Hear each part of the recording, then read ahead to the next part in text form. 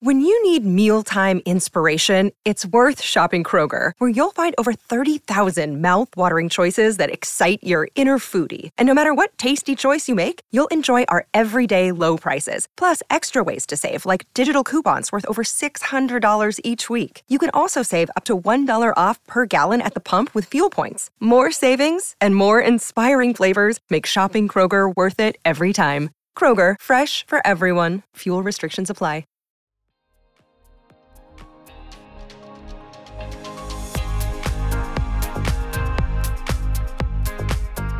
Welcome to D&I Spy, and we're recording live at the Include Summit from Manchester, England, which is the #1 conference for diversity in sport.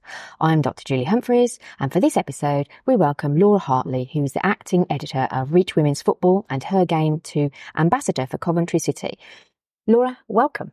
Hello, how are you? I'm very well, thank you. How are you? I'm good. I'm excited to be here. It's a fabulous atmosphere, isn't it? It's so good. And I came last year and it's so much bigger this year. It really is, isn't it? The amount of people that are here exhibiting, the incredible people that work in sport and are just here for everybody being equals is incredible. Yeah, exactly. Let's get straight into it then. So your job is around women's football. It is. Tell us about that. Yeah. So I started off as social media for Reach Women's Football team. I'm now acting editor at the moment. So it's a really exciting time for women's football. Why? It has completely exploded. Since when? Since probably the Euros last year. I think there was a little bit of hype before it. And then since the Women's Euros last year, it has gone full-blown, the WSL, the Championship.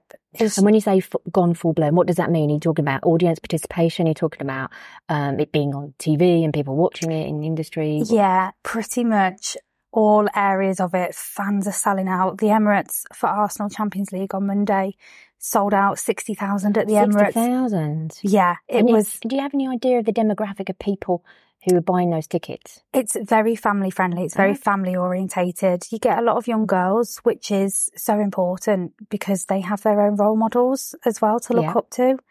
I'm Her Game 2 ambassador in my spare time. It's completely voluntary. And my role within that predominantly is kind of making women and girls feel safe going to a men's football match. So seeing the difference with a women's football match and seeing how many girls just feel comfortable and they're with their mums, their dads, their brothers, and seeing males there as well, I think is really important as well for the whole family to go.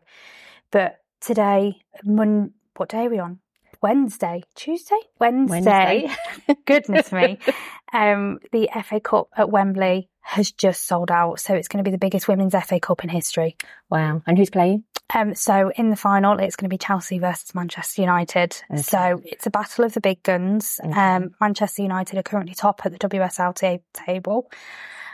Chelsea are chasing them. They're in third. So it's going to be still a really, really good match because they've both got massive squads in terms of international. So it's a really good chance as well for people. There was a lot of neutral seats at Wembley. So it's a really good chance for just fans of women's football rather than fans of United, fans of Chelsea, to see huge international names on it's still a massive stage, but they get to see them in person, of the likes of Alessia Russo, Sam Kerr for Chelsea as well, who's Australian.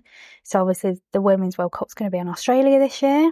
So it's all of these names coming together and people see their heroes, and it's going to be incredible. It's going to be what a day for women's football it's going to be. Absolutely. So what you mentioned Her Game 2, what's that?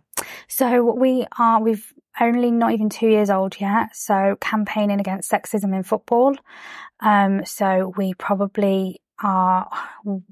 a lot of EFL and Premier League clubs partnered. We've also got grassroots as well. So we cover the entire pyramid because it's not just about feeling safe at a football match. It's making sure that young girls have that access. So many stories of girls coming to us being told that they've been picked on by the boys. They've been told by the boys that they can't play with them.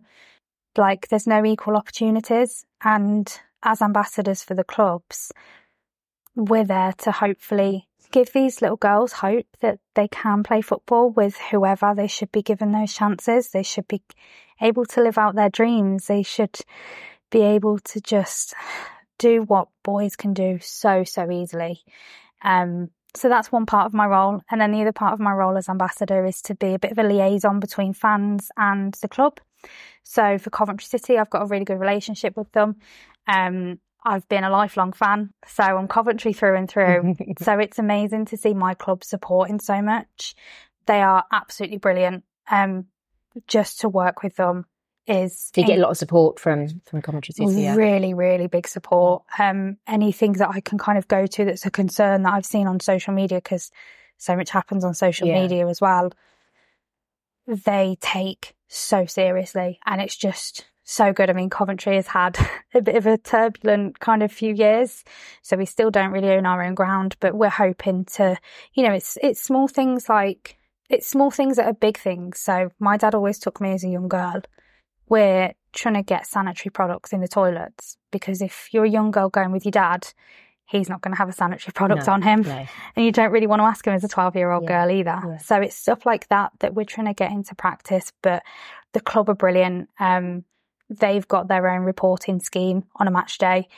Her Game 2 have got theirs as well. So anybody that suffers any sexism or any discrimination, any sort of abuse at a football match, can either come to me, they can go to the club, and me and the club, and there's also reporting systems in place. So it's trying to make us feel so safe as women at a football match. Yeah, I mean, I follow West Ham from the men's team, and I follow them at the moment, going the last 2 years through Europe and all those different grounds, and the difference just in facilities that for women and for men are just like shocking. Yeah. So it's great that across the UK that something's happening here.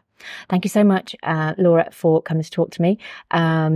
Apologies for any background noise, but as we said at the start, we are going live from the Include Summit, and hopefully you enjoyed this Magnified episode. Lovely. Thank you. Thank you. You can find us on Twitter. Our handles are in the show notes below. And if you've liked what you've heard, please rate us wherever you get your podcasts and subscribe to get new episodes automatically. Thanks for listening.